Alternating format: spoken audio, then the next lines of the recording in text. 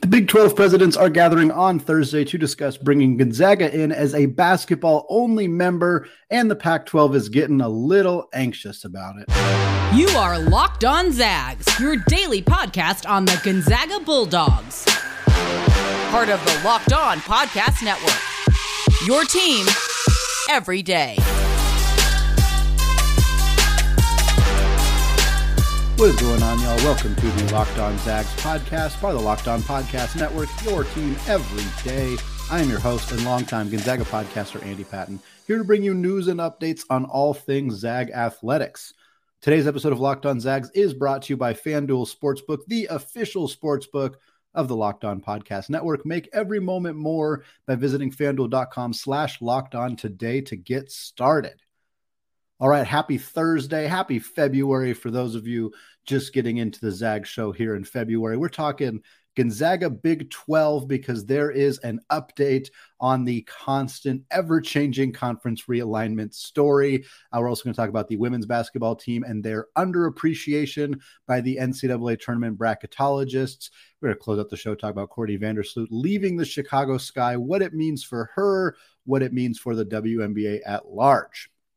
We got to start the conversation today, though, talking Big 12, the most dynamic, exciting conference in all of college basketball, and they are looking to get even more exciting. They have been talking to Gonzaga about potentially having them join as a basketball-only conference. This is a monumental move for the Gonzaga Bulldogs if it were to happen. Of course, you as Zags fans probably don't need me to explain that to you. Of course, Gonzaga has been in and out of conversations regarding conference realignment for at least a decade.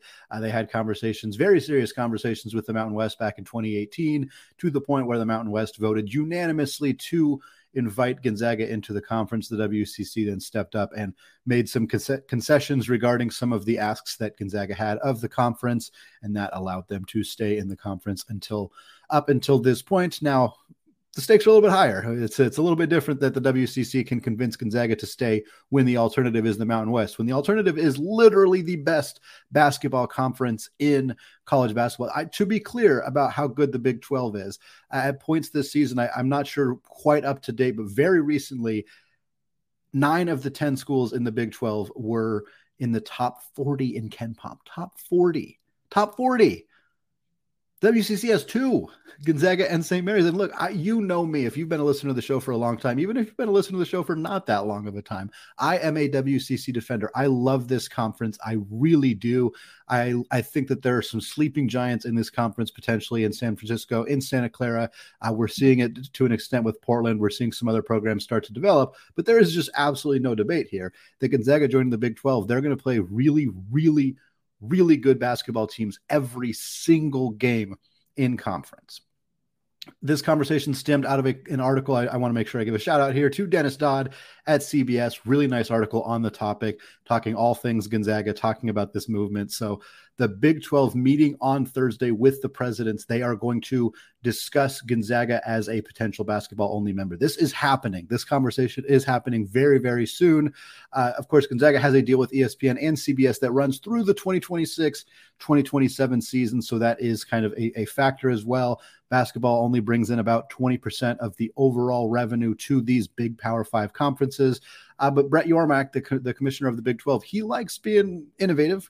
He likes doing things a little bit differently. He knows that his product right now, especially with Texas and Oklahoma moving to the SEC, his product is about basketball right now. You have Kansas, you have Baylor, you have TCU, you have Iowa State, you have Kansas State. Like, you have this monstrous basketball conference. You have Houston coming in next year. That's a huge addition to be joining the Big 12 in terms of the basketball, the quality of the basketball on the court. They're already fantastic. Houston's one of the top 5 teams in the country. They've been number 1 for many, many weeks this year. So getting that team added in is monstrous. And look, the presidents of the Big 12 Conference have already heard a presentation about Gonzaga joining. This is not completely foreign or new to them. They have heard this presentation. The report, according again to Dennis Dodd at CBS, is that the conversation they previously heard did not include financials.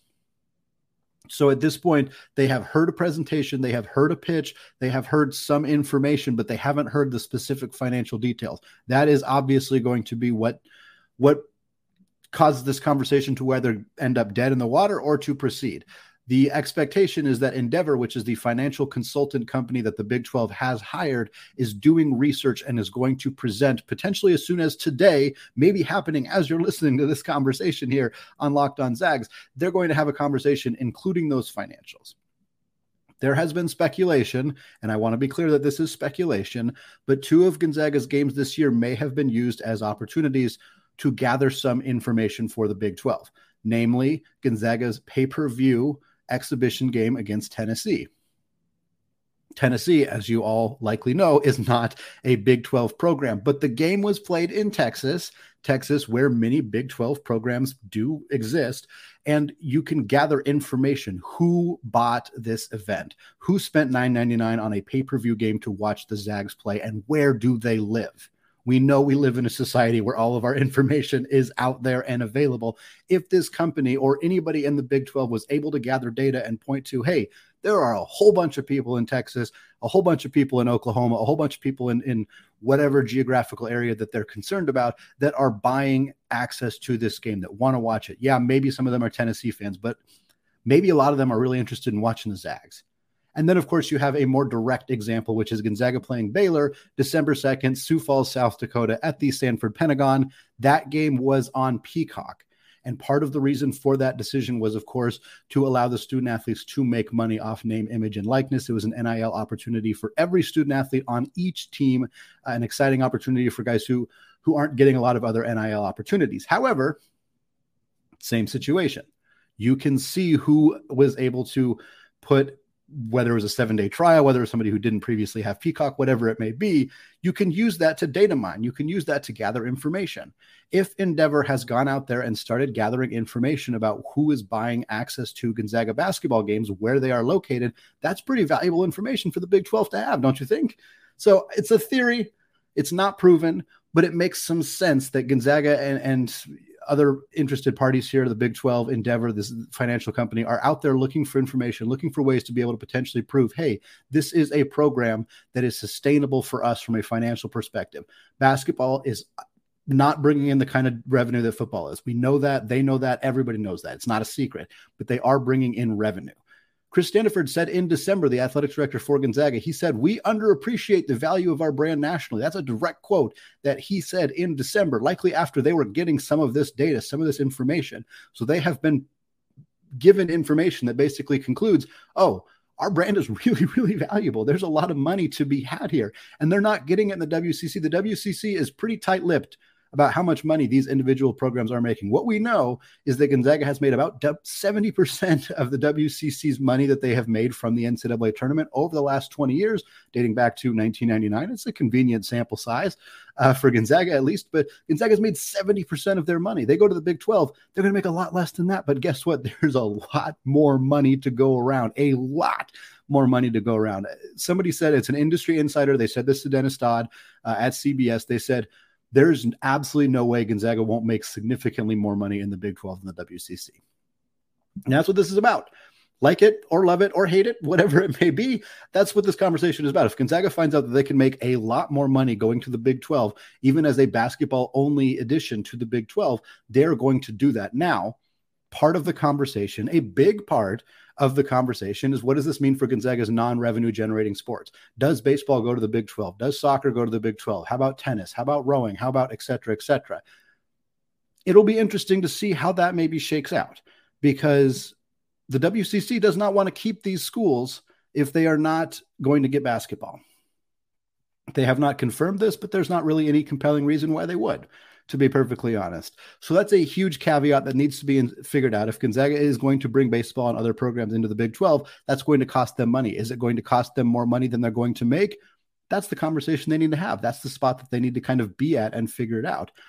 Dodd also goes on to talk about the Pac-12, and I'll cover this quickly here. The Pac-12 can't even agree on a media deal. They're trying. They just had a meeting on Monday, did not end that meeting coming to an agreement on a media deal. Their current media deal expires in July of 2024. This is really late to still be negotiating a media deal. There was anonymous quotes in the article saying that the Pac-12 ADs, they're not worried. They're not in the panic mode yet. But when you start talking about how, hey, we're not in panic mode yet, it means you're getting there. It means you're getting kind of close to being in panic mode. And if you're Brett Yormark and you're like, well, I kind of want Utah, and I kind of want Colorado, and maybe I kind of want the Arizona schools too, you're going to start kind of needling a little bit on that, especially if these ADs are starting to get a little nervous of, hey, we don't even have a deal yet. Gonzaga is a piece of that puzzle. Pac-12 hasn't showed a lot of interest in Gonzaga, but they might pivot if they start to get real worried that they're going to lose some of their other programs. That might be something that starts to get some conversation there. So something to keep an eye on. Absolutely. I think the Big 12 is more likely here. I think there's a reasonable chance that we'll hear not an official announcement, certainly, but at least some level of conversation about the Gonzaga Big 12 rumors in the near future. And it's something to really keep an eye on, because this could be a seismic change, not just for Gonzaga, but really for college basketball on the whole. In the near future. All right, well, Gonzaga's women's basketball program could definitely use some help by being in a better conference, as they are dominating, and I mean dominating, the WCC, but they are not getting any respect in the women's basketball bracketology reports. More on that after a word from today's sponsor, FanDuel. The NFL playoffs are here, and we are so excited about our new sports betting partner for Locked On, because they're the #1 sports book in America, and that is FanDuel. If you're new to FanDuel, that's even better, because they have so many great features that make betting on sports fun and easy. New customers join today to get started with $150 in free bets guaranteed when you place your first $5 bet. Just sign up at FanDuel.com/locked-on. FanDuel has all your favorite bets, from the money line to point spreads to player props. Plus, you can even combine your bets for a chance at a bigger payout with a same-game parlay. Maybe you like Gonzaga's odds to beat the spread on the road against Santa Clara on Thursday, or maybe you like St. Mary's to keep it up against USF. Either way, bet comfortably on an app that's safe, secure, and super easy to use. So basketball fans, don't miss out. Place your first $5 bet to get $150 in free bets, win or lose, at FanDuel.com/locked-on. Make every moment more with FanDuel, the official sportsbook partner of the NFL.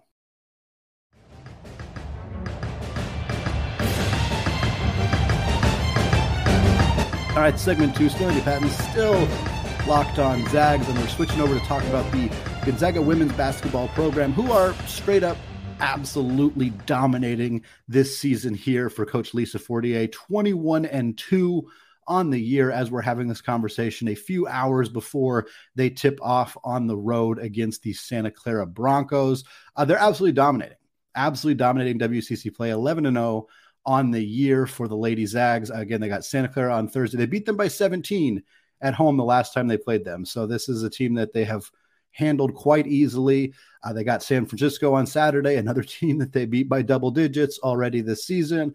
The women's team, again, only has 2 losses on the year, and those 2 losses are to Stanford.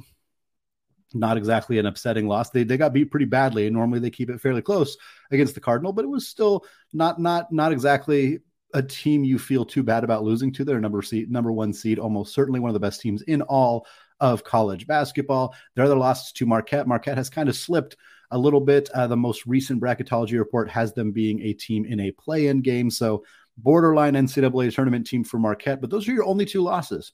That's it. Meanwhile, you have a win over Tennessee, who was ranked at the time. I think they were 23rd. They have struggled this year since then. They have a win over Louisville, who was 6th in the entire country at the time. That win has also not aged exceptionally well, but regardless, 2 really, really nice wins, no bad losses, pretty much no losses at all, completely dominating in the WCC. And guess what? The latest bracketology report, which came out just a few days ago, still has the Zags as a 6th seed.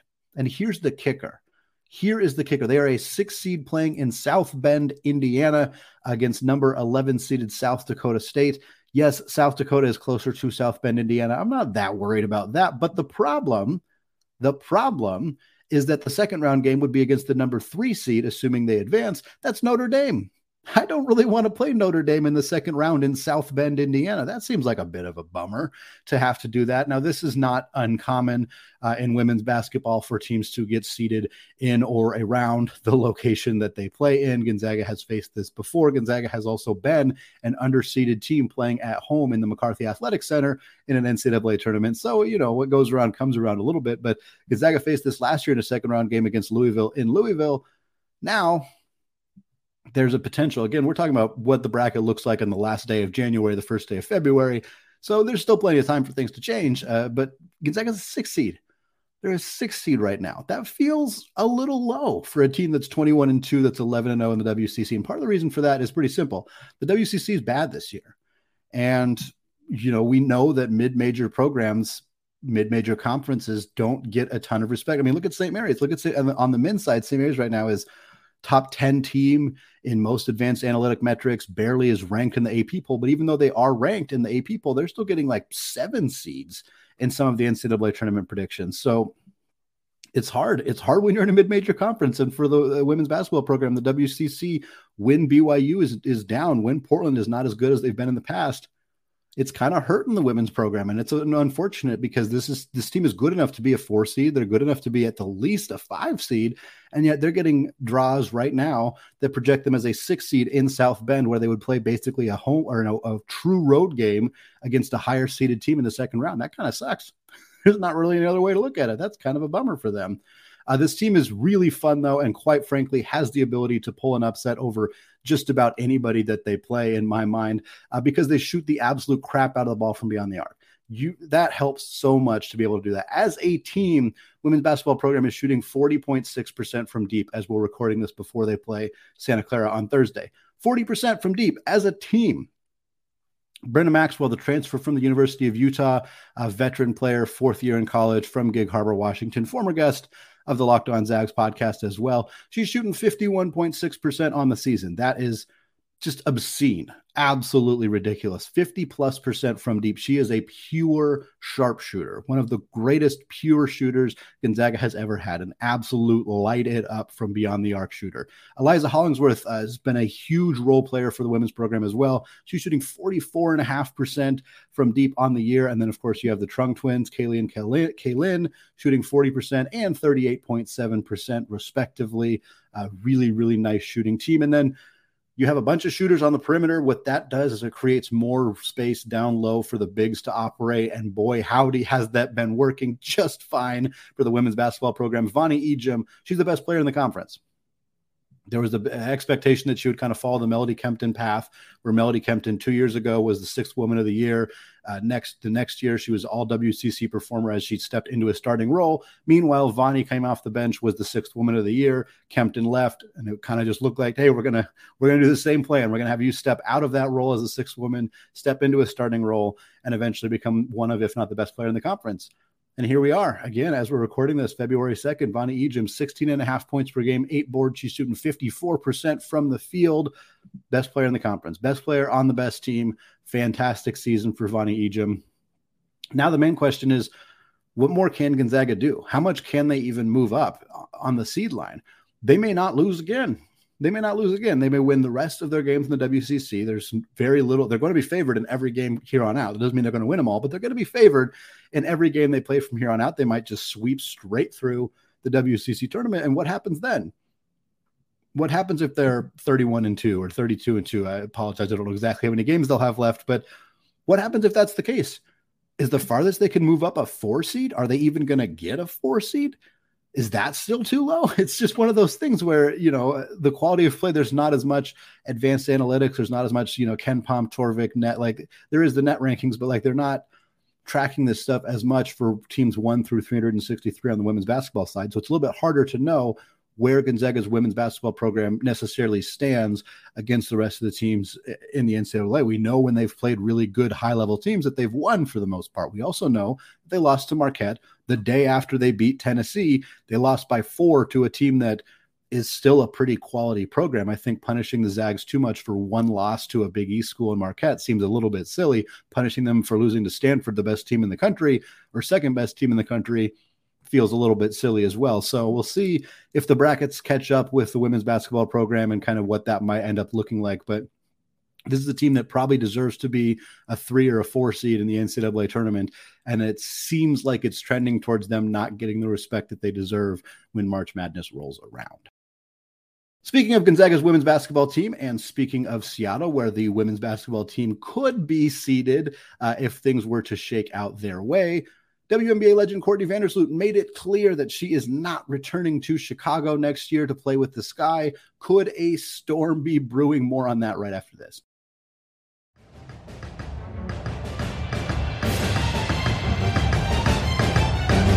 All right, segment 3, still Andy Patton, still Locked On Zags. We're still talking Gonzaga women's basketball, not talking about the current team, however, talking about their greatest alumni in program history. That is, of course, WNBA superstar Courtney Vandersloot. Courtney Vandersloot announced on Instagram she penned a goodbye to the city of Chicago and to the Chicago Sky franchise, the first and only team that she has ever played with as a WNBA player. She was a third overall pick in the 2011 WNBA draft by the Sky, has been there ever since.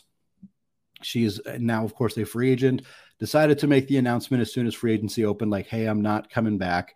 Not a huge surprise. Candace Parker moved on.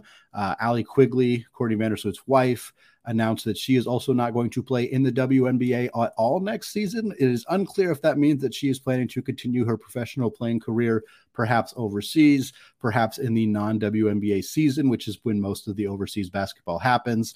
But regardless, with no Candace Parker in Chicago, with no Allie Quigley in Chicago, Courtney Vandersloot has decided to make it official that she is also not going to play in Chicago next year.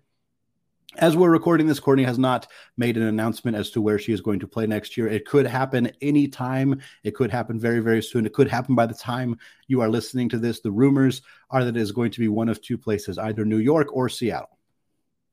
New York, she would be aligning with an already super team that exists between Breanna Stewart, who left Seattle to go play for New York, Sabrina Ionescu, who is already in New York, of course, a absolute legend at the University of Oregon, played under Coach Kelly Graves, the same coach who coached Courtney at Gonzaga. Jonquel Jones, former WNBA MVP as well. So Jones, Ionescu, Stewart, already in New York with the Liberty. Adding Courtney Vandersloot makes a super team even more super. Absolutely fantastic squad in New York, if that's where she chooses to go. But Seattle's going to come calling too. And Seattle already lost Sue Bird, most iconic women's basketball player in in program history, one of the most iconic women's basketball players in basketball history, an absolute legend, and the all-time WNBA assist leader. Courtney is chasing Sue Bird to become the all-time WNBA assist leader. It would be pretty poetic if she were able to finish that journey and finish that quest to move into first place on the same team that Sue Bird did it with in Seattle. Beyond that, Courtney's from the Seattle area. So, of course, the opportunity to go home, to play closer to family, closer to friends, to kind of settle back into a place that she's familiar, a place that she's comfortable, closer to her college town as well. Hard not to see the appeal there. The Storm, of course, are desperate. They lost Sue Bird, they lost Brea in January, and they lost Breanna Stewart. Tremendous trio of players to lose, all guards. Stewart's kind of a forward hybrid, but regardless, high-level players, high-impact players, all out of the program. And for Seattle, the opportunity to get Sloot to come back and play in her home state, play in front of fans that are familiar with her and her game, and help this program kind of not fall down into mediocrity. They still have Jewell Loyd. She's fantastic. Loyd and Sloot is enough to keep this team relevant, to keep this team solid. Courtney's, if she were to join Seattle, would probably be enough to help potentially bring some other high-level free agents, whoever is left. A lot of free agents have already signed in the WNBA, but whichever free agents are still available could potentially join Seattle as well and help keep that team relevant in Seattle. Again, Courtney, incredible career in Chicago. It was a kind of a heartfelt, emotional message that she sent to the city, and for good reason. Again, drafted there in 2011. She got the third most assists in WNBA history, all as a member of the Chicago Sky. She's a four-time WNBA All-Star, and she led the team to a championship. 2021 WNBA champions with Allie Quigley, her wife, with Candace Parker. The trio of them helped lead this team to a championship. Emma Meesman was fantastic for that team. Former Oregon guard Ruthie Hebard coming off the bench. Fantastic team, fantastic win to move. I think they were a 6th seed in the playoffs, went all the way to the WNBA championship and won it all. A lasting legacy for Courtney Vandersloot. We'll talk more about her on a future episode of Locked On Zags, but wanted to give her a shout out, wanted to shout out her tremendous career in Chicago, and we'll see where she ends up. If she ends up in Seattle, I can tell you right now that there's going to be some meetups. There's going to be some trips. We're going to go to Seattle. We're going to watch Courtney Vandersloot play for the Storm and hopefully get a chance to meet some Seattle area Gonzaga fans, because I think that'd be a really, really fun opportunity. All right, that is going to do it for me today. We got plenty more reaction to Gonzaga's evening game against Santa Clara on Friday, more previewing of their weekend game, their big game in Moraga, California against the Gales of St. Mary's. And of course, Mailbag Monday coming next week. So don't forget to check out the show on iTunes, leave a review, go to YouTube channel, hit that subscribe button if you haven't done so yet, and check out the new Locked On College Basketball podcast. It is free and available wherever you get your podcasts, and it is up on YouTube as well. All right, thank you all for listening, and go Zags.